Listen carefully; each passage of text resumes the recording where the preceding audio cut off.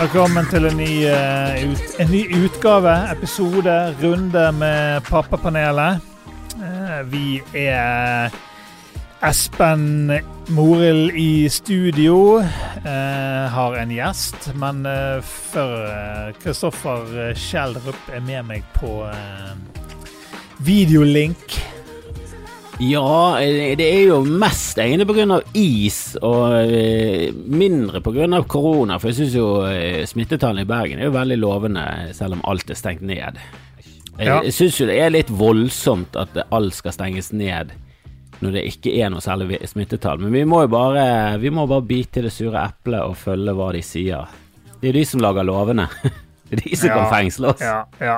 Vi kan si mye om det, men vi skal droppe de største koronadiskusjonene. Med meg i studio for kanskje 3. eller 4. gang. Thomas Anton Nielsen, velkommen til oss. Takk. Jeg var med en gang før jeg ble pappa, og 2 ganger etter. 2 ganger etter. Ja, på farsdagen. Det var litt gøy å være med på den store farsdagssendingen. Da følte jeg meg spesiell og sett og ivaretatt av dere andre fedre, som det det store kollegiet av fedre der ute. Ja. Det var deilig. Mens du snakker om is, Kristoffer, jeg bor jo nederst på slutten av en lang bakke. Altså vi sånn rekke med rekkehus, og så for å komme opp så må vi opp en lang bakke, og det jo klink is nede hos oss nå, og sånn i 5-tiden i morges, /natt, så hører jeg bare sånn en bil som bare står og spinner. Det da den der, jeg tror det var denne avisbilen som kommer tidlig på morgenen med BT eller et eller annet, som stod da i veien og spant. Og her i forgår så var det en taxi som ikke kom seg opp igjen bakken, og så den kjørte seg da fast i grøftekanten, og vi måtte ha tauebil og hele prosjektet for å komme seg ut igjen. Så det var dramatikk i morgentimene når jeg skulle ta med min sønn i barnehagen.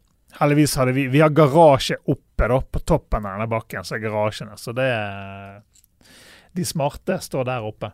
Ja, jeg har heldigvis en nabo som veldig lite diplomatisk. Det kom unger og begynte ake i bakken. Så han kjeppjagde de vekk, og så spurte disse foreldrene hvorfor. Så sa han, det så dumt å få så mye gørr under bilen.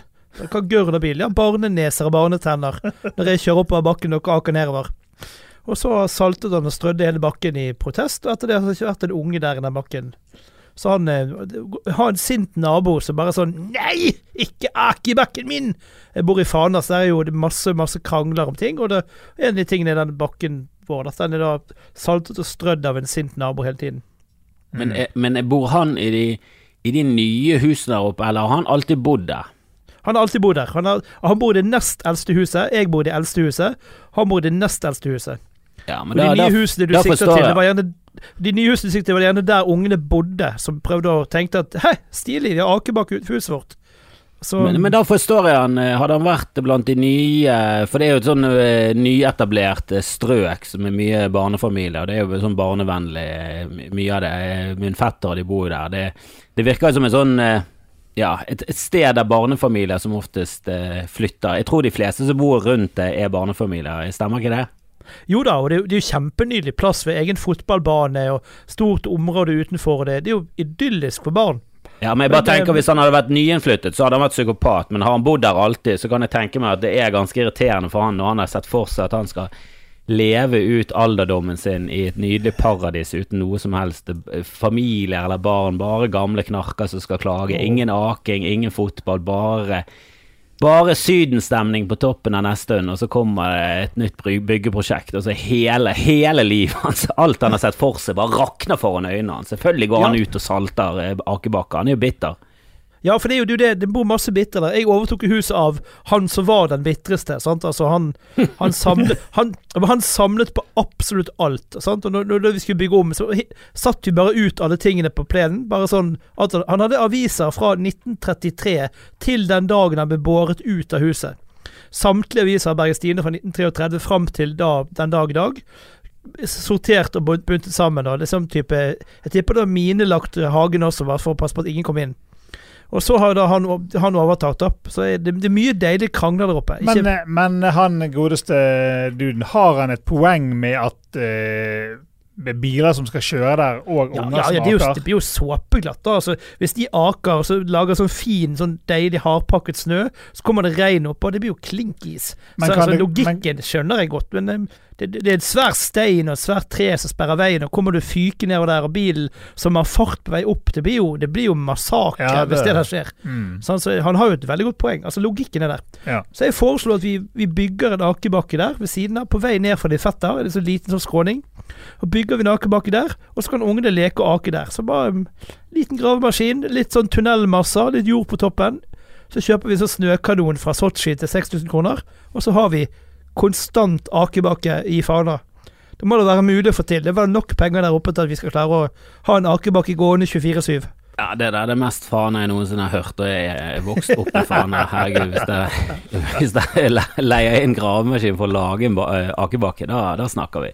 Da legger du listen høyt. Da begynner det å bli et nytt nivå på hva nabolag gjør for barna sine. Helvete, da må vi steppe opp. Vi har heldigvis en sinnssykt latterlig bra akebakke som ligger avsondret til, og er bare gress, og det er en lang bakke, og den er ikke for bratt, men den er heller ikke slakk. Den er helt nydelig. Så her har vi liksom en sånn akebakkedrøm som rett og slett plager veldig få, men gleder så å si alle.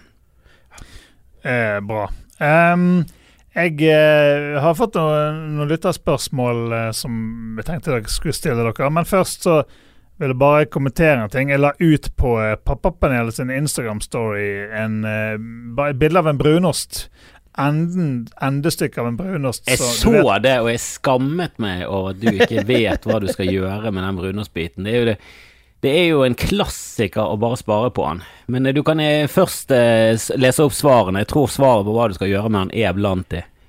Ja, det er jo det som er litt av greiene, var jo at jeg fikk jeg fikk veldig mange svar da, og jeg kan jo si at kanskje uten at jeg er så veldig god i regning, så ca. 95% av de var omtrent det samme svaret. Men det var ikke det svaret jeg var ute etter. Okay. Ja, så du mener det var et riktig og et galt svar her? Nei, men det var for meg personlig var det et riktig og et galt svar. Okay, kan vi ta det gale svaret først, så kan vi ta din versjon av det etterpå? Ja.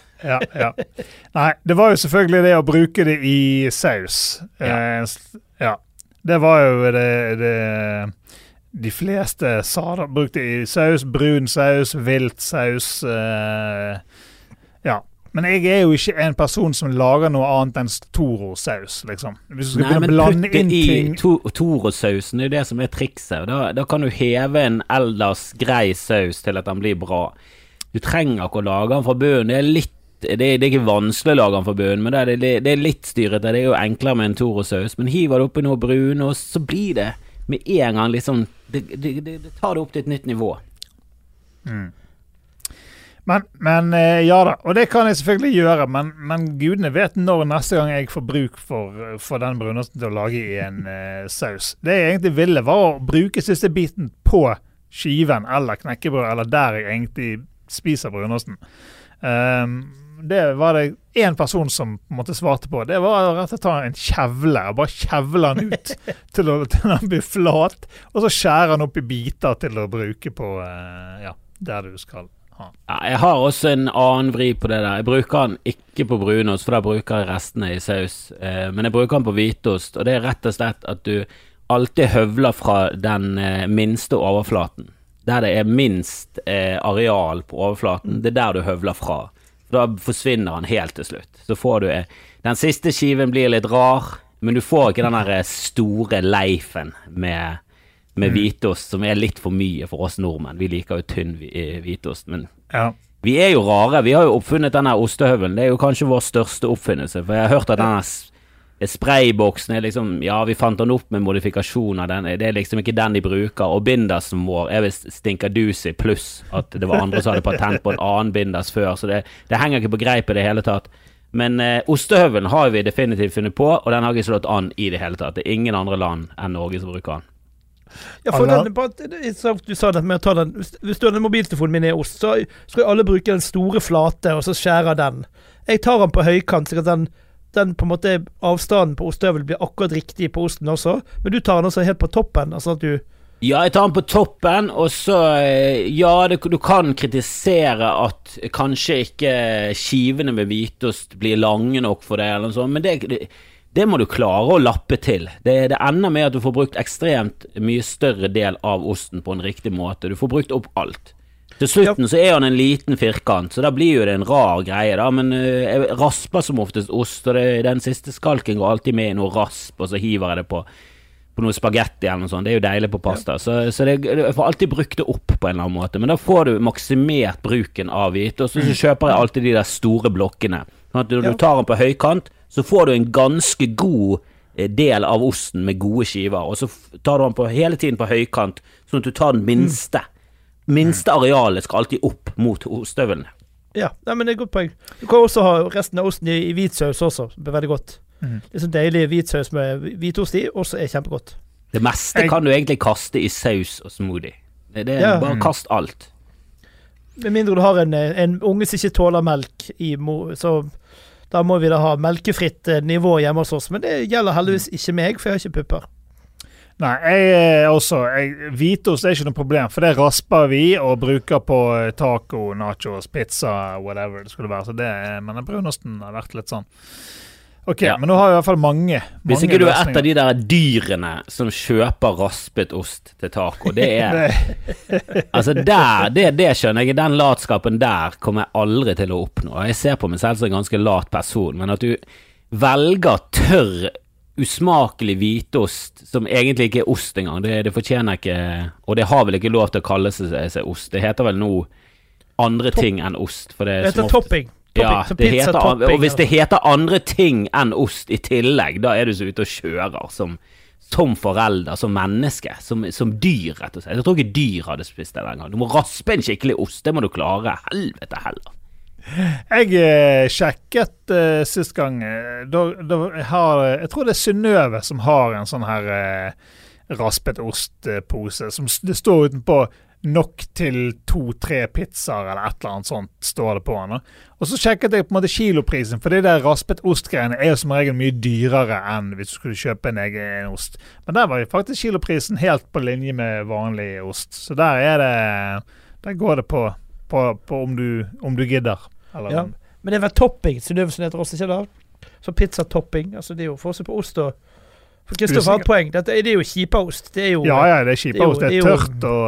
Bor du i Fana, så skal jeg ikke spise sånt ræl i Fana. Da skal vi egne akebakker, spesialdesignede akebakker. Tenk at alle altså Kristoffer er jo fra Fana, men jeg er jo liksom fra Dal. Liksom, jeg vet ikke hvor du... Jeg er fra Stakken, jeg er fra verste ghettoen i byen. Ja, og altså vi er litt sånn Fana-folk. I det jeg flyttet på en måte fra Solheim nord, så gikk lønnssnittet ned i det jeg flyttet. Og da, for jeg er en av de få med inntekt. Altså, så dette her er... Jeg kommer jo fra et sted hvor ingen egentlig vil bo. Ja, du bodde jo før ganske nærmt den bensinstasjonen der han fyren ble knivstukket for... Ja, det begynner vel å bli et par år siden, men det er ikke ofte det er mord i denne byen, så det var jo liksom nylig. Nei. Og de fleste mordene stort sett skjer rundt der jeg bodde, eller har bodd. Ikke at det er noe ikke sånn til du har konstatert det drapet nede i det der og Møllersveien også, som også heller ikke var skrekkelig langt under min gamle jaktmarker. Så jeg kommer fra et område som har vært en del drap i, for å si det pent. Hvordan er det å være småbarnspappa, Thomas? Altså, nå er det nydelig. Nå har jeg fått egen etasje. Nå får jeg eget soverom. Jeg kan sove lenge. Så det begynner å komme seg. I dag har jeg faktisk sovet en hel natt. Så nå er nesten overskuddet på plass. Litt Stratos, litt brus igjen, og så er vi på plass. Nei, det kommer seg. Kiden er 6 måneder, og er jo kjempegøy. Hun har nå oppdaget at hun har volumkontroll. Altså det er mulig å skrike enda høyere enn hun kunne for en måned siden. Men hun gråter ikke, det er bare at hun står og roper og høyer og tester ut stemmen sin. Og hun har mye på hjertet, noen der, for å si det sånn. Det er mye på hjertet. Så hun kommer til å bli en gøy faderfrøken. Hun er jo en løve, født i løvens tegn, og elsker å dolle seg opp. Så vi på en måte pimper hun opp her og koser seg. Sitter hun og har det helt nydelig. Hvordan vet du at en 6 måneder gammel baby elsker å dolle seg opp, egentlig? Det er for hun elsker å se seg selv i speilet også. Så fikk hun solbriller av mine foreldre da, for vi skulle på fjellet på hytten. Og da syntes det var dritgøy å gå med solbriller. Det var jo kjempestilig. Så de skulle ikke av, for å si det sånn. Så tok vi de av, så ble hun sur. Da var det høylytt protester, og hun skulle ha solbriller på igjen. Synes det var rasende festlig å se seg selv i speilet med solbriller på. Det var helt nydelig. Så det var gøy. Sånn at hårbåndene var på, vi tillegger kanskje den ungen mer personlighet enn hun allerede har, men det er litt gøy å gjøre det. Litt kos. Det var det. Men det blir jo bare spennende da når hun blir tenåring og så fortsatt denne trenden her da skal på at dolle seg opp, så må det ikke finne meg en hobby som inkluderer motoriserte kjøretøy og lange turer, tror jeg. Ja, jeg har jo også en datter som nå er 7, litt over 7, og hun har jo, driver jo og ser på YouTube-videoer med hårfletting og liksom lager de hårprydene på både seg selv og moren. Ikke så mye på faren, han har ikke så mye hår. Men nei, det er veldig, det er gøy. Så lenge det ikke tar av og blir sånn her, så lenge det ikke blir Sofie Elise. Det må være målet. Men har jo litt kos i Fana, så har vi piano i dagligstuen, vet jeg må jo bli sånn fanegutt jeg også. Det er jo gøy å sitte og spille piano med hun på morgenkvisten, og hun sitter og hamrer løs sammen med meg, og vi prøver å spille litt morgengrigg i stuen, og så koser hun seg med, så skal hun sitte og spille. Det er gøy. Ja, apropos sånn YouTube og alt sånt. Jeg snakker med en far, og så sønnen, han er vel, jeg tror han har begynt på skolen, så han er vel sånn 6,5 år. Og han var liksom, han sa at han ville bli YouTuber. Eller et eller annet med YouTube, da, jeg vet ikke om han vet om at det heter YouTuber eller hva, men faren var litt sånn skeptisk til det da. Men det er litt sånn, jo, jeg skjønner den skepsisen, for du vil ikke ha et barn som blir influencer. Det er så belastet, det er så Sofie Elise, og virker så overfladisk, og folk med mindreverdighetskomplekser som blir mobbet på nettet. Men det er jo en jævla positiv ting da, å være på YouTube og lage videoer og lage innhold. Det er en veldig sånn kreativ, kul ting. Det kan være veldig kreativt hvis det gjøres riktig, liksom. Ja, hvis du greier liksom å oppdra de, og det er jo egentlig plikten din, å oppdra de til å ikke bry seg så mye om likes og det overfladiske tomme greiene da, men altså konsentrere seg mer om, sånn Lasse Gjertsen, husker jeg han første YouTuberen fra Norge, han hadde jo bare masse gøye videoer, og vi lagde jo masse gøye videoer før år 2000 og litt etter år 2000, lenge før YouTube, men vi hadde jo ingen steder å legge de ut, og ingen steder å liksom vise de frem, men vi lagde jo masse sketsjer og satte opp show og sånn, og hadde vi hatt det der utløpet av å ha YouTube, så tror jeg det hadde vært inspirert oss veldig til å satse mer på det da, og blitt enda flinkere, så det er kanskje litt tidlig når de er 6 år, men samtidig, det er en veldig, veldig kul ting, og det går jo an å gjøre ting med accounten som gjør at den er mer privat, at du liksom siler hvem som får lov til å følge den. Jeg vet ikke, jeg har ikke satt meg inn i det, men det er vel ting du kan gjøre, mekanismer du kan gjøre som gjør den mindre sånn, utsatt for mobbing og netthets, rett og slett. Det er jo det du er redd for, netthets, og at de skal bli overfladiske, tomme mennesker. Ja, altså når jeg låner vekk telefonen, eller liksom, når de får lov å se på YouTube, da, så setter jeg den i sånn her begrenset mode. Og da tror jeg han skjuler alle kommentarer, egentlig. Kommentarfeltet blir helt stengt. Og også sånn, selvfølgelig alle sånne her grafiske videoer og sånn blir jo på en måte filtrert bort så godt det lar seg gjøre da. Noe vil jo selvfølgelig kanskje kunne slippe igjennom, men som regel funker det ganske bra. Ja, for det er jo bare deres form for uttrykk. Altså, jeg husker jo da jeg var liten, når vi tvang hele skolen vårt til å se på disse dårlige hjemmemekkevideoene vi har laget med beta-kassetter og herjen på, sant? Vi lagde jo Twin Peaks-parodi og tvang hele Nykomborg skole til å se på dette dritet, sant? Altså, kjempegøy for oss, men hadde vi hatt YouTube å publisere det på, så kunne jo, jeg tror mange hadde hatt en bedre skolegang og slippe å måtte møte i gymsal hver fredag for å se på neste episode av Twin Tits, så det han het. Så tror jeg det er sikkert blitt mye gøyere det for lagt rett på YouTube. Kanskje vi har funnet fansene våre der i stedet for hatet vi fikk av våre medelever. Ja. Jeg så jeg lurer på om det var på Twitter nå, bare for kort tid siden, bare 2 sånne grafer over sånne her, hva har du lyst til å bli? Og så var det liksom USA, og så var det, jeg tror det var Kina, eller et eller annet sånn land, og liksom i det andre landet så var det liksom astronaut og sånne ting, men i USA var det YouTuber og influencer og liksom de tingene som var høyt opp. Det andre var sånn her, type astronaut og mer. Så det er et ganske tydeligvis ganske mange som tenker det samme. Jo, men det er forståelig, for hvem trekker vi alltid fram hele tiden som vellykkede mennesker, sant? Altså, jeg satt i går og så det overskrift på TV 2, der stod det sånn, disse 2 sammenligner vi med Trump da, så har de fått 2 sånne influensere som dro til et eller annet regimeland midt under pandemien, og så tenker jeg, vi gir jo de masse oppmerksomhet. Der ser du da 2 influensere i frekk bikini på en strand i Saudi-Arabia, whatnot, hvor dette var. Og folk ser jo det, de får jo oppmerksomhet, de får jo TV-programmer, så jeg skjønner at folk vil bli dette, fordi de tenker, oi shit, Sofie Elise har jo et eget TV-program, hun får gi ut bok, hun får ditt, hun får datt. Dette er jeg lyst til å gjøre, jeg også vil ha oppmerksomhet. Så det er jo vi som gir de en plattform som gjør at det blir rollemodeller for de som er yngre, og tenker at, oi, dette vil jeg også bli. Sant? Jeg vil ikke ligge på en strand og deige seg og få betalt for det, altså, kontra å ta bussen til jobb hver dag, det er jo mye gøy, det er. Ja, jeg har tenkt på det, det er litt synd at du ikke kan se hvordan de der ser så jævlig gjennomoperert og har ting i rumpen og alt mulig, og hvordan de ser ut når de er 50 da.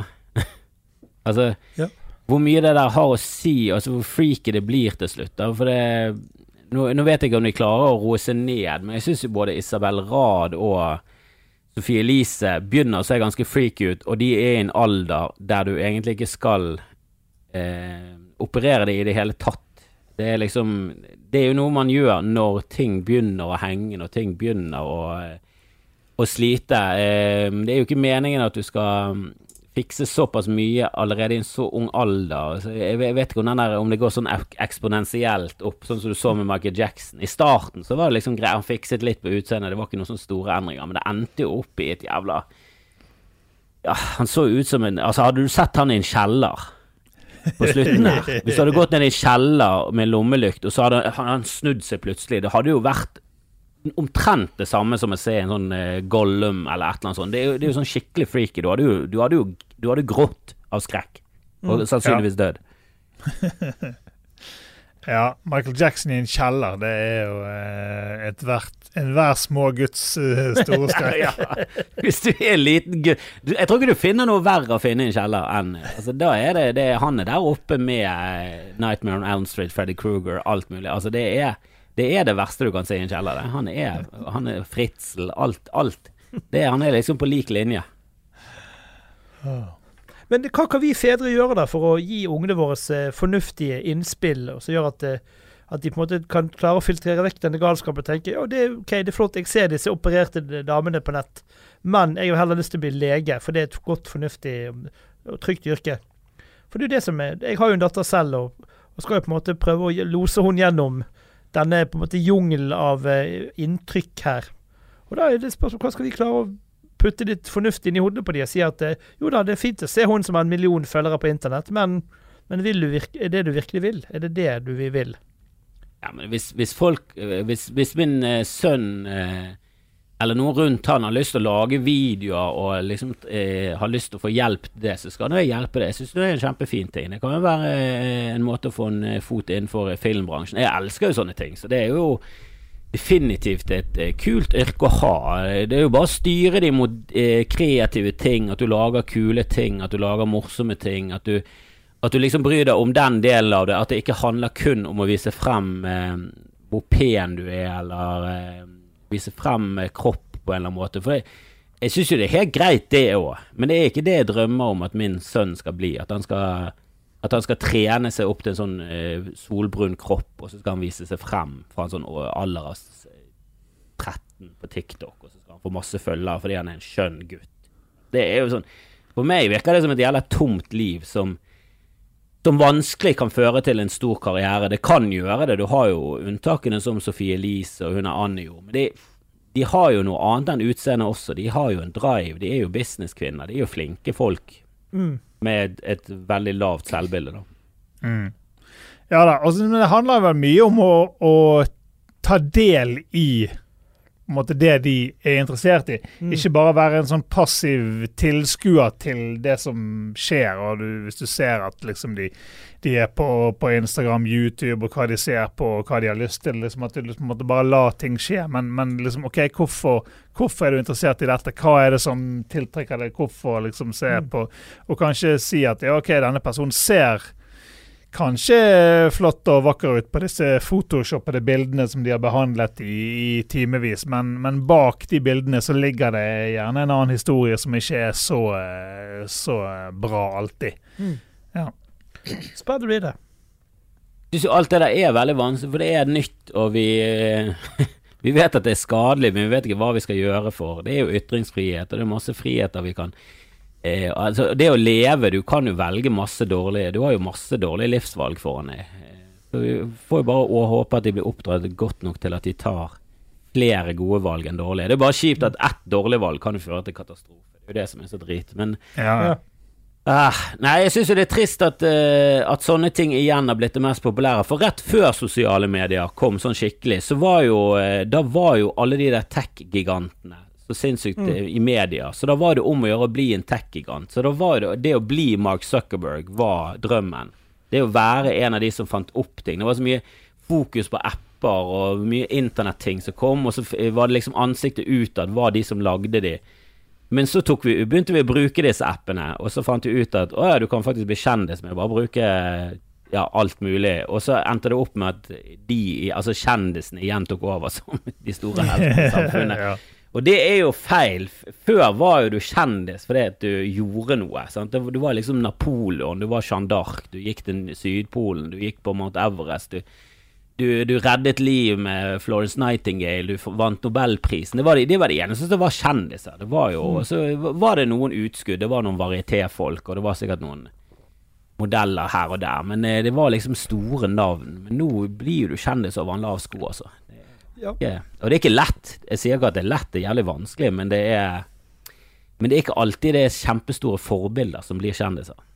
Nei, jeg har jo prøvd å se, en av fordelene med å bli litt voksen, jeg skal se på sånn såkalt voksen-TV, hver gang vi møtes, eller hver gang vi drikker, eller altså et eller annet sånt, disse programmene her, Farmen kjendis. Så jeg må ofte google hva du egentlig kjent for? Altså, hvem du?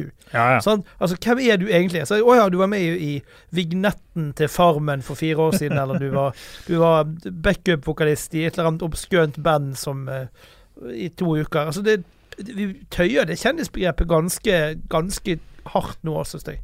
Det jo kjent blant de som følger med på det, sant? De dukker jo opp i Se og Hør og VG, og de på YouTube, så det mange som kjenner til det, men de 3 siste i Maskorama. Jeg visste hvem han Bailey var. Jeg har liksom sett trynet hans. Jeg kjenner ikke noe særlig til det, men jeg vet at han var fra barne-TV og har vært på Idol og sånn. Men hun som vant, aldri hørt om, og han 3.-plassen, sånn YouTube. Men det jo bare til å innse at dette ikke meg, det ikke meg som målgruppen for en 19-årig skjønn gutt. Han en søt gutt på YouTube, det det han Og så han flink til å redigere. Han jo flink, jeg så jo på noen videoer. Han jo flink, han jo en habil videoklipper og sånn. Så han har jo skills på det greiene der, og vi skal jo ikke holde det mot han at han en skjønn gutt. Altså, selvfølgelig, det treffer jo. Du får jo et større nedslagsfelt, selvfølgelig, men hadde ikke han vært flink, så hadde ikke han hatt noe fare med det. Da hadde ingen giddet å følge han, så han har jo noe, men jeg sitter meg ikke ned på YouTube og googler skjønn gutt 19 for å kose meg en dag. Det ikke mitt det rett og slett ikke mitt interessefelt i det hele tatt, men selvfølgelig det nok av jenter og damer som liker det. Og det irriterer meg litt at damer, de kan like skjønn gutt 19, men hvis du mann og liker skjønn jente 19, så du en freak. Ja. For jeg husker det når Idol var første gangen, han David. Ja. For da jeg var et par og 20, og han var 17, og det var mange på min alder og over, og de var satt på forspill, og de hadde selvfølgelig drukket, og bare det ene upassende kommentaren etter den andre plompet ut, og det var sånn. Jeg er i hvert fall glup nok til å ikke plumpe ut med hva jeg synes om hun 17-åringen. Jeg holder det for meg selv. Men herregud, de bare plumpet ut med det ene. Det var ikke måte på hvor mye de skulle horve over han, stakkars David. Det der er litt scary. Det er liksom ingen som tar den aldersforskjellen. Det er ingen som tar seriøst. Nei, jeg hadde et eller annet jeg skulle si før du kom til Maskorama, men jeg glemte det. Jeg har for øvrig ikke sett et eneste minutt av Maskorama. Jeg vet ikke hvem som vant. Jeg vet ikke hvem som var bak noen av maskene. Og det lever jeg helt fint. Hva er Maskorama? Ja, sant. Der har du den. Jeg sitter og ser på YouTube om hvordan klippe kule ting på internett. Så det er så mye gøyere. Eller så bysser jeg baby som sover. Du har bedre ting å fare med. Ja. Men folkens, en av de to jentene i podcasten Sexless og Singlish, som du også kan høre på hvis du er interessert i en podcast om kjærlighet, relasjoner og dating og den slags ting. Hun ene av de skal for øvrig bli mamma, Ella. Skal bli mamma snart. Hun hadde et spørsmål som hun tenkte vi kunne svare på. For hun er jo uker unna å føde. Ja. Hva synes vi om at partneren til den som er uker unna å føde drikker alkohol? Med tanke på, da, sikkert på, for eksempel, hva hvis plutselig du må stikke til sykehuset og være med på en fødsel? Mitt tilfelle hadde jo ikke sertifikatet, så det var hverken noe jeg kunne gjøre fra eller til. Du var ikke godt for noe, Kristoffer. Men jeg må jo si at terskelen for å drikke noe alkohol bør ligge ganske høyt, tenker jeg, bare sånn for din egen del også. For det skal så lite til før en gravid kjæreste finner feil hos deg, så ikke gi noen som helst mulighet for det. Og der tenker jeg også egoistisk, men også en altruistisk ting er at i sånn sympati, og dere er sammen om dette, så tror jeg tersken skal ligge jækla høyt, da, at det er en eller annen sånn spesiell ting, sånn, dette har vi gjort hver dag i 25 år, da er jo en dundrende alkoholiker, men dette er liksom en tradisjon, og jeg skal ta det rolig og sånn, men nei, hos meg så sitter det langt inne da. Jeg tenker jo at alkohol er noe man nyter på spesielle dager. Jeg er ikke en sånn dagdrikker, og jeg drikker veldig sjelden. Jeg føler meg ikke hjemme i den her, i sånn film og serie, at de kommer hjem fra jobb, og så bare popper de en øl, eller de tar et glass med whisky, eller tar en drink på kvelden. Det er sånn, det har jeg aldri gjort. Jeg kan drikke når det er liksom sosiale greier, eller når jeg er på jobb, når jeg gjør stand-up, så kan jeg ta noen øl av og til, men jeg klarer meg fint uten også. Ja, samme her. Altså, jeg også har jo tidligvis vært helt edru også. Jeg har jo blitt kjeftet på Dag Sørås når vi skulle ha stand-up sammen, og Dag sitter og drikker en halv flaske whisky, og jeg tar et lite glass med sånn Farris med lime i. Han lurte på, Thomas, hvordan i helvete klarer du å gå på scenen etter en Farris, men jeg må ha en halv whisky for å klare det samme. Sant? Men da var jeg helt edru i en god periode, det gikk helt fint. Nei, jeg hadde en sånn hotelldate 2 uker før fødsel. Der fikk jeg øl til maten, da. Det var helt greit. Men da var vi i byen, og skulle noe skje, så var det kort vei til både taxier og andre transportmidler. Men ellers holdt jeg meg helt edru i tilfelle også. Litt også fordi et tips til denne pappaen til Ella sin baby.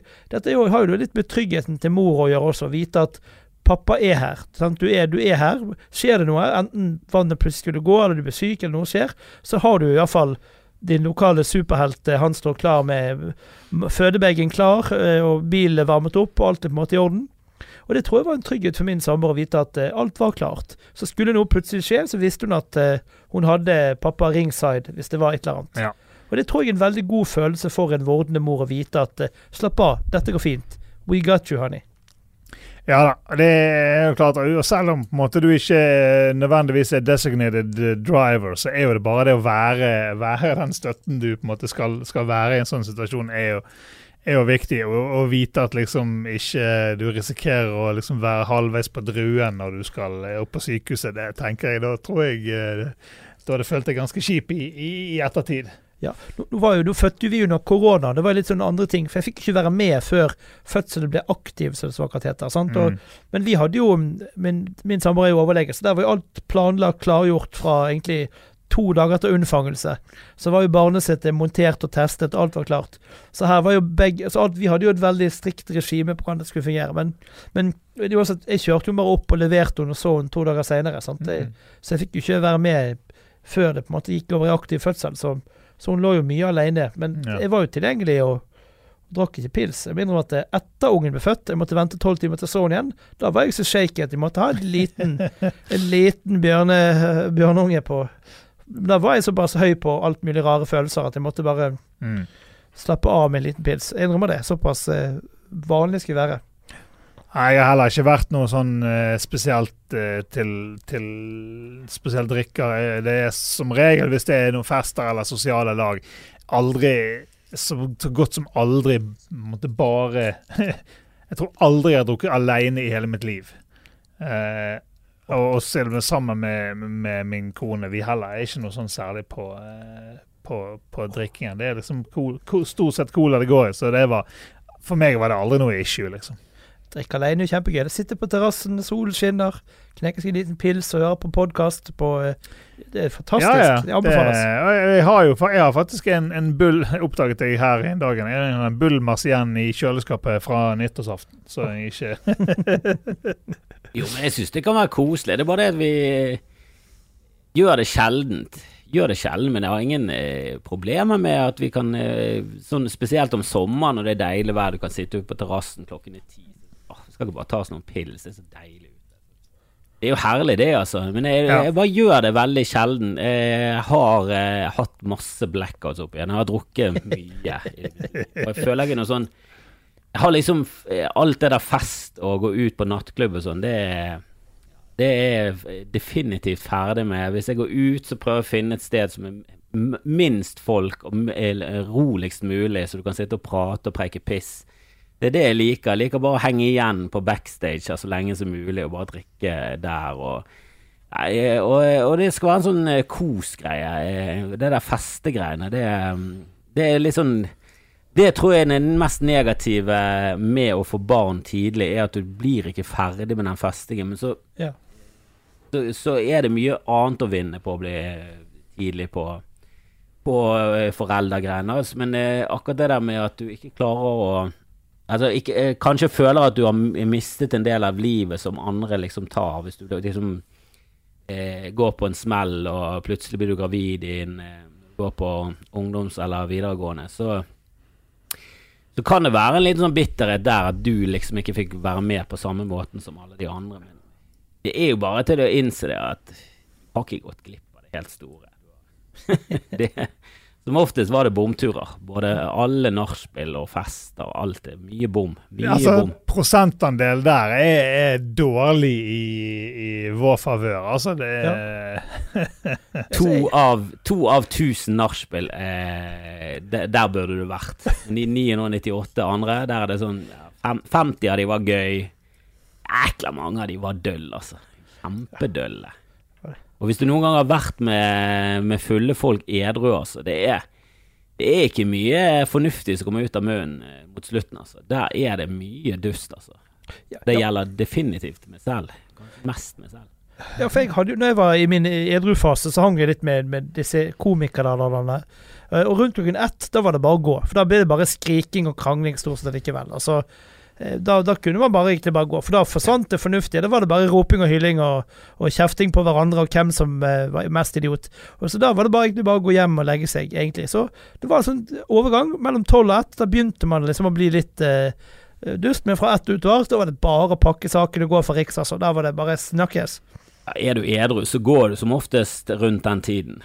Så det er rundt 12-tiden, da er det ingen vits. Da sitter jo folk og krangler om begge har det samme argumentet, og så krangler de mot hverandre, som om de mener det motsatte, men de mener det samme. Altså det er bare all fornuften er gått ut.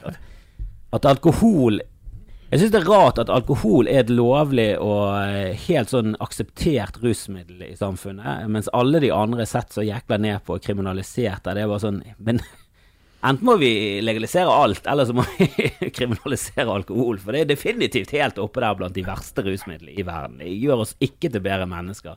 Det gjør oss til forferdelige personer, og la oss forby det med en gang, eller legalisere alt det andre. Det kan vi ta en annen podcast, Kristoffer. Ja, det mye man kan si om det. Jeg har en annen podcast på gang der, så du kan være med. Pils og politikk, så kan du være med der i gang. Men det et rart rusmiddel, alkohol. Det veldig sånn sosialt i starten, og så bare blir det mer og mer usosialt, jo mer du bruker av det. Det vanskelig å finne denne balansen, og det jo en av grunnene til at du kanskje ikke bør drikke når damen din gravid. Det forandrer det veldig, så det høres kanskje veldig sånn under pisken ut å si at du ikke skal drikke når damen din gravid, men det jo bare sånn biologisk faktum at damer de eneste av oss som kan bli gravid, heldigvis, og den offringen vi gjør i den perioden bør være noe i hvert fall. Sånn at det blir likevekt i det forholdet, for ellers så tror jeg du ligger tynt an på den sosiale hjemmefronten. La oss bidra med det vi kan. Ja, for du har for det er også godt poeng at hvis du skal drikke og være dum, og hun på sitt mest hormonelle også, det jo som å stikke hodet inn i vepsebolet. Du full og dum, og hun på sitt mest hormonelle. Det jo heller ikke en oppskrift for å ha et lykkelig forhold hvis du da driter deg ut der. Nei, det ikke det. Og der igjen det også noe med alderen, at jeg kan godta det hvis du 17 og du har en ungdomskjæreste der plutselig gravid og der skal beholde barnet, at du da går på noen smeller. Det stor forskjell på det å være 32 og stor forskjell på å være 32 og være 39. Det liksom, det forskjellige grader her. Jo yngre du jo mer feil kan du gå på, men hvis du 30 pluss, så bør du klare å gjøre det riktige, og det riktigste å bare holde seg unna og støtte opp under hun stakkaren som går der og fucker opp kroppen sin. Og, det mye styr med å være gravid, altså. Eller. Ja, det. Vise ord fra Kristoffer Andreas Delkamp Kjeldrup. Vi fikk en tilbakemelding fra en av våre faste lyttere som vi har snakket med tidligere også. Han som hadde en kone som tannlege. Som sier bare kjekt å høre alle tre sammen igjen. Etter forrige episode da. Sier han, synd å høre at tannpusserådene mine til Grim ikke har gått igjennom. Ønsker ham lykke til videre med pussing både morgen og kveld. Hvis du ikke har hørt forrige episode, så Grim ikke så flink med tannpussing, hverken på seg selv eller sine barn. Og det mye man kunne sagt. Det blir dyrt i lengden da, både for han og hans barn hvis disse hullene, det blir dyrt. Ja, for sukker jo ikke noe bra, hverken på tenner eller for andre områder. Nei, det ikke det. Og jeg merker at jeg får jo litt sånn der vi av og til overlater tannpussingen til de der småttisene, og jeg merker det at liksom, jeg usikker her på med Leni, med hun eldste, jeg ganske trygg på at hun pusser skikkelig, men hvis han skal få holde på alene, jeg tror det mye pussing av tunge og leking med speilet framfor tannpussene. Så som regel så har vi han får lov å pusse selv, men så har vi også en voksen runde for å ta over og passe på at ting har gått riktig for seg. Jo, men der utnytter den her ting med som det mange sånne folk som har peiling på det har sagt det der med at det holder å pusse en gang, at hvis han vil pusse selv om morgenen, så det ikke sånn stort oppå for meg. Så lenge jeg får pusse en gang i løpet av dagen, sånn skikkelig, så kan han få lov til å øve seg. Jeg må bare si det har ingen minner om at jeg noensinne har blitt pusset selv. Jeg går ut ifra at jeg har pusset mine egne tenner siden jeg var minst 5 år. Sikkert tidligere også.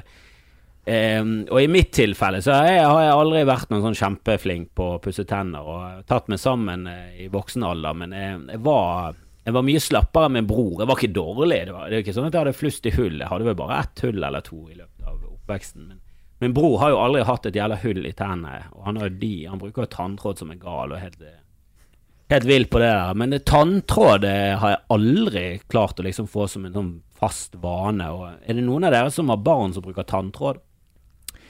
Ja, altså vi har litt sånn sporadisk tanntråd. Altså det jo sånn her, ikke løst da, men sånne små sånne her haker som de tar inn. Leni har gjort det til tider, ja. Og du skal jo gjøre det hver kveld. Ja, altså jeg hadde jo en periode der jeg ikke var så flink å gå til tannlegen. Og fikk jo den tann som var måtte bare lide med døden.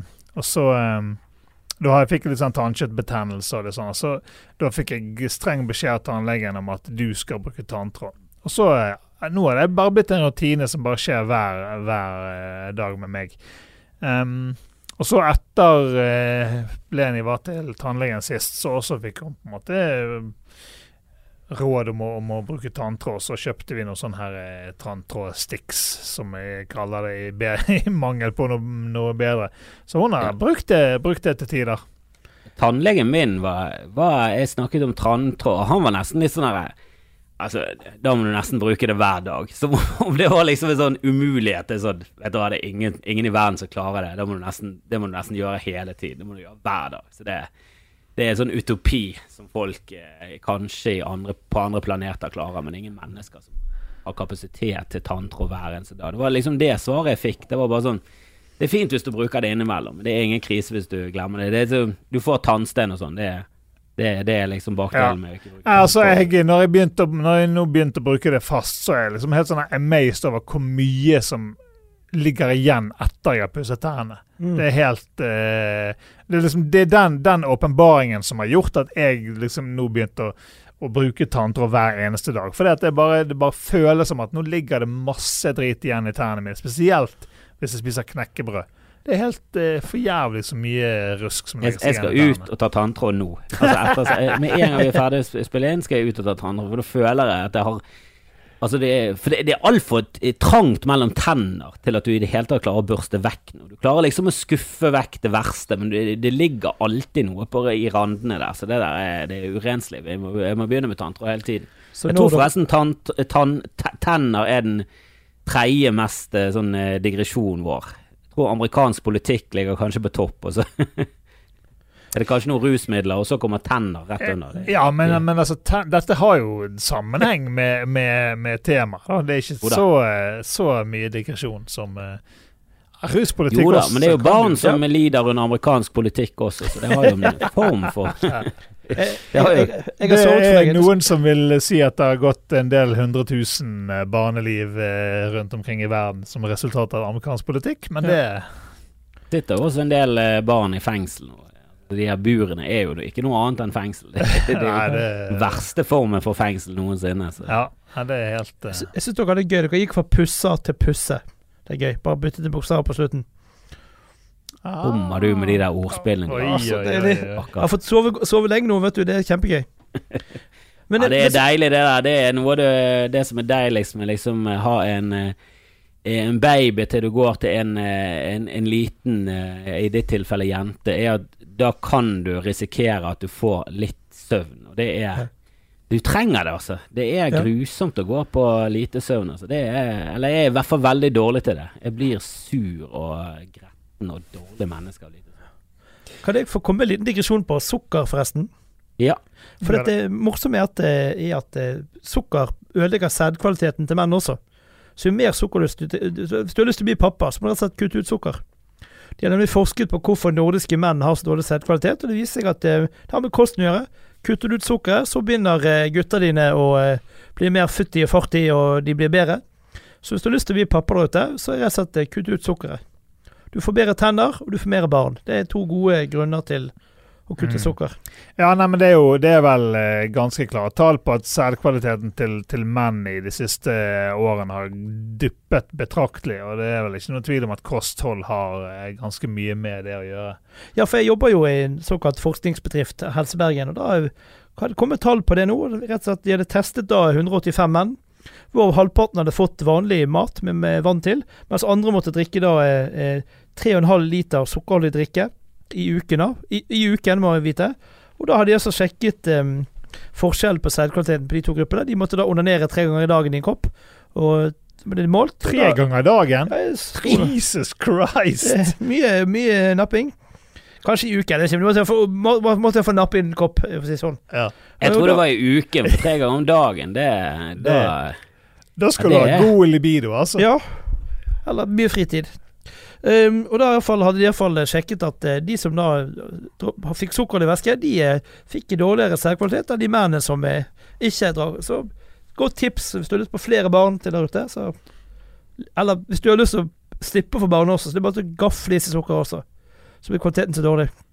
Ja, jeg har kuttet ut rød colaen. Jeg har gått over til den uten sukker. Jeg synes det går greit. Men jeg er jo ikke helt enig om at det er så sinnssykt positivt å få bedre tenner og flere barn. Altså bedre tenner, ja, men at vi skal ha så sinnssykt mye barn, det er noen sannhet med modifikasjoner. Jeg er jo veldig for at folk steriliserer seg over en lav sko, egentlig. Ikke at vi skal sterilisere andre, det har vi holdt på med tidligere, det er veldig imot. Men da er vi tilbake til amerikansk politikk igjen. Ja, apropos amerikansk og norsk politikk inntil vi ble født, så var det ganske mye sterilisering av en lav sko. Men nei, drit i det, men det ja, altså vi har jo plass til en 5 milliarder folk til på den planeten, så vi kan fylle litt mer opp, men og hele tiden ha så mye barn. Jeg synes alt over 3 barn det er kult for meg, altså. Da er du med i en sekt. Da er det noe religiøsitet bak deg som jeg ikke forstår. Du trenger ikke så mange barn. Hva er det du prøver på egentlig? Vi trenger ikke flere av det. Det er som oftest feile folk som også vil ha masse barn. Jeg føler det er noe freaky der. Men det er mine fordommer. Jeg kan leve med det. Ja, for jeg tror det er nok barn. Altså, hadde bare fordelt barna litt mer sånn. Det finnes jo masse barn i morleiren, sikkert det er veldig hypp på å være her enn der. Sant? Altså, hadde man vært flinkere å fordele barna litt sånn rundt der de, i stedet for bare å samle masse barn et sted hvor de hadde det kjipt, og få barn et sted hvor de hadde det kjempebra. For min datter er jo antageligvis den heldigste ungen i hele verden. Altså, ikke til forkleinelse, altså nå snakker jeg i overordnet perspektiv. Hun er altså født hvit jente i Norge i Fana. Det er jo knapt noe sted i verden er bedre å være ung hvit jente på enn i Norge i Fana.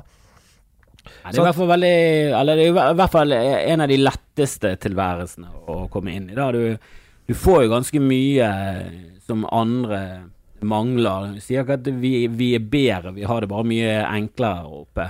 Jeg vet ikke helt om du kan bare røske vekk barn fra morleiren og gi det til andre. Jeg tror det er noen de fleste der sitter med familier og sånn, men jeg synes jo det er rart. Jeg har jo snakket med folk som har adoptert, og det er et helvete.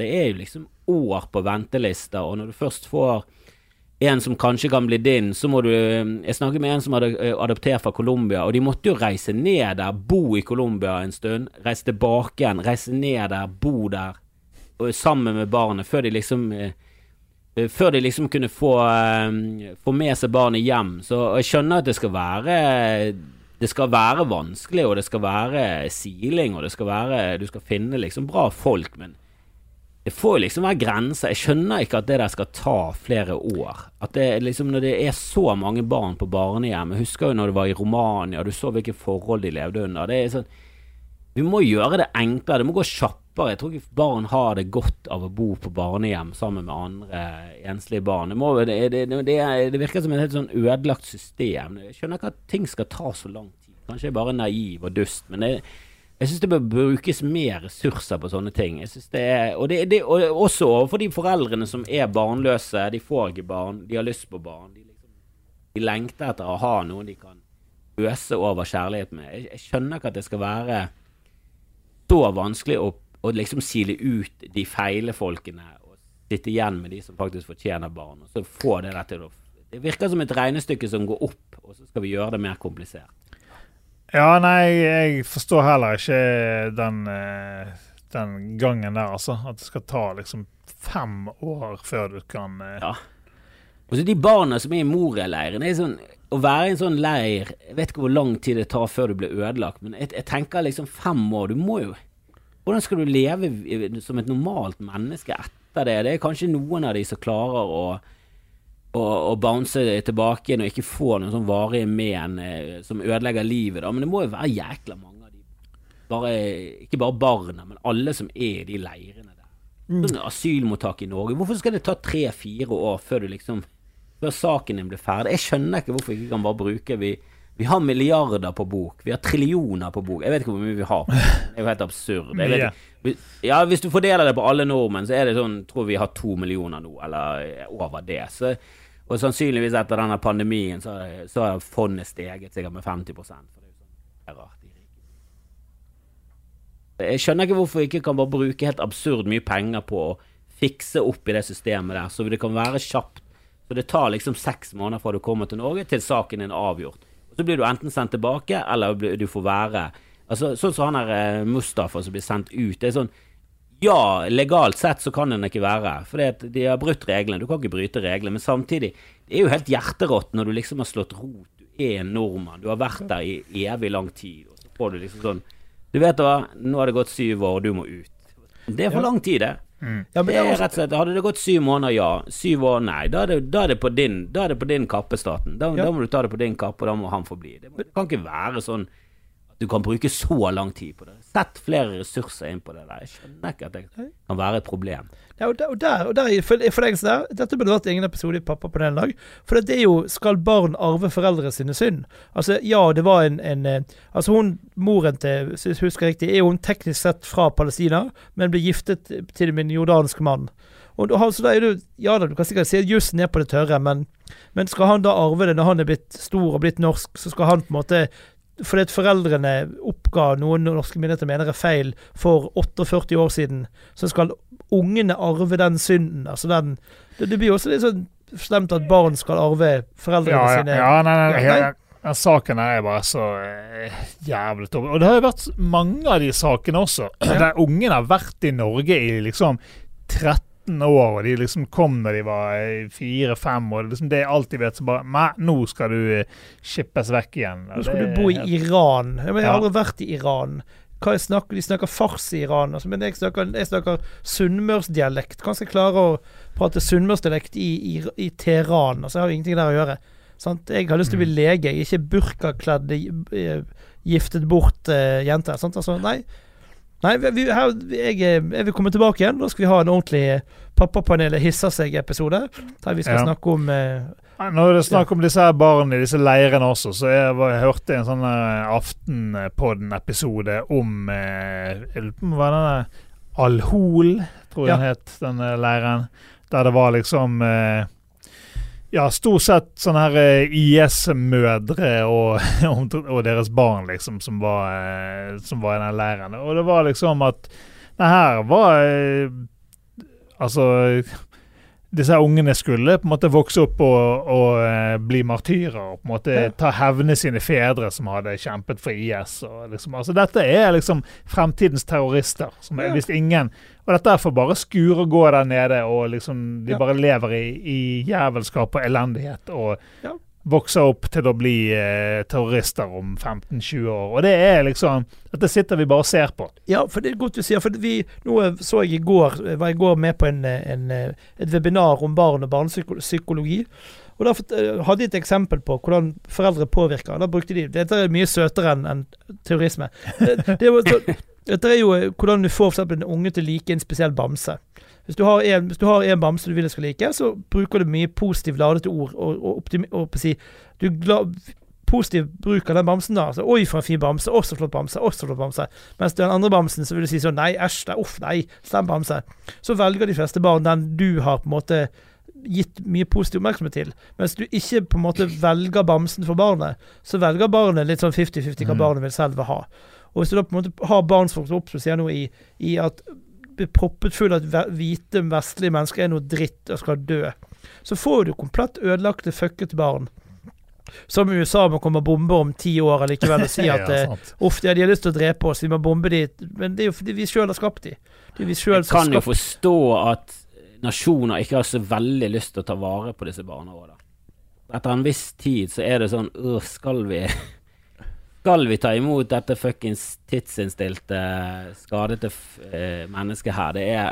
Jeg skjønner at det er vanskelig. IS-mødrene er jo fuckings skadete folk, altså de som har reist bort der. Jeg synes jo IS i seg selv er bare sånn, jeg synes det er en grusom tanke bak hele terrororganisasjonen. Det har jeg snakket om på scenen, at Jeg kan i hvert fall støtte mye terrororganisasjoner og målet deres. Jeg kan ikke støtte metodene, men jeg kan jo støtte Hizbollah som vil ha et fritt Palestina. Det er jo mange ting. Du kan støtte det. Irak som kjempet for et samlet Irland. Det er jo en tankegang som sånn, jeg skjønner ikke hvorfor britene skal eie store deler av Nord-Irland. Det høres jo helt latterlig ut, selvfølgelig. Det er jo et samlet folk, men metodene er grusomme. Men det der kalifatideen, at de skal tilbake inn til en sånn storhetstid, der arabere var mektige, og de skal liksom fornekte alt som er vestlig. Det er bare sånn, for det første, mye av det der fornekter vestlige ting, det er arabiske ting, for dere kan jo faen ikke historien av, for det er jo stokkdom, faen meg gjennomført gjennom hele jævla, altså alle nivåer er jo idiotisk, alkohol er jo et arabisk ord, kjemi kommer fra arabisk, altså det er så mye dumt der at det er jo helt katastrofe. Så jeg har liksom ingen sympati med mødrene, men så kommer barna, og så er det sånn, fuck, skal vi bry oss om de? Ja da, men så er det jo... De må jo nesten ned, men helvete, det er jo jævla vanskelig når begge foreldrene er bare skakkjørte monstre av noen idioter. Da er det sånn, helvete, hva skal vi gjøre i disse tilfellene da? Ja, men så er jo også de situasjonene der nede er jo veldig ofte skapt av amerikansk det er skapt av amerikansk og europeisk politikk, der Norge har støttet bombing av Libya, som har gjort liksom at det landet er et lovløst samfunn som folk flykter fra. Så det er vi som skaper fuckings flyktningene som vokser opp og blir terrorister. Jeg vil skyte inn Russland og har hatt en finger med i spillet ganske ofte. Spesielt i Russland, Syria har vel også Russland, Iran, og Tyrkia har vel også etter hvert spilt en rolle nå i hvert fall i Syria-konflikten. Så det er jo maktkamp mellom de store som gjør at de små taper, og ingen vil ta ansvar for produktet av denne fuckede maktkampen. Jeg skjønner at dette blir en ny episode, gutter. Vi må gi oss noe her. Vi kan gi oss på IS-baren. Let's end on a positive note. Kristoffer, du skal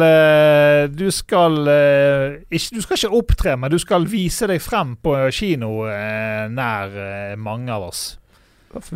Ja, showet mitt skal på kino i Bergen og sannsynligvis andre steder. Så hvis det er noen som hører på rundt omkring i Norge og har lyst til å se stand-up på kino der det er fastmonterte seter og ingen fare for covid-19, så er det bare til å rope ut og sende mailer og meldinger på Facebook til den lokale kino og si, vi vil se litt shows, vi vil se stand-up på kino for faen, og kom i Bergen og kjøp billetter, de er ute til salgs as we speak, så der er det bare til å kjøre på.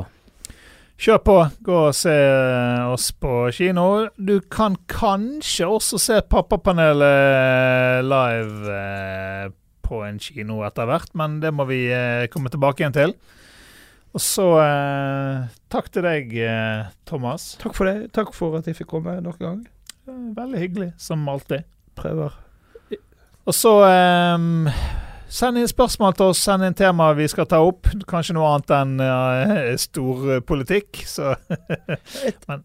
Vi er egentlig flinkest på hva vi skal bruke brunosten til og tannpusse av barn, så det men har vi ikke noe å snakke om, så ender det som oftest opp med storpolitikk. Løsningen av de store verdensproblemene. Jeg trenger hvilken hellingsgrad er perfekt for Akebakken. Det trenger jeg å vite. Hva er den perfekte hellingen på Akebakken? Så hvor lang bør det være? Sikkert jeg får kjøpt det skal vi finne ut til neste gang du kommer. Alright, så ta vare på dere selv. Så snakkes vi. Jeg må bare advare om at de gradene høres mye mindre ut enn det de er i virkeligheten. Ja. Så 22 grader er fuckings bratt. 45 et stup. Bare så du vet det. Ja. Det er ikke kødd engang. Altså når det er 60 grader, så er det fritt fall. 60 grader er definitivt for mye. Du må finne, jeg tror det ligger mellom sånn 20 og 30, tror jeg er definitivt.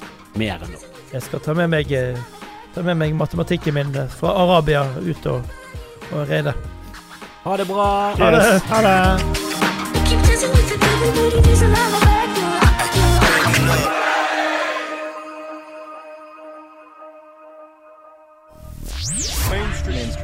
Mainstream.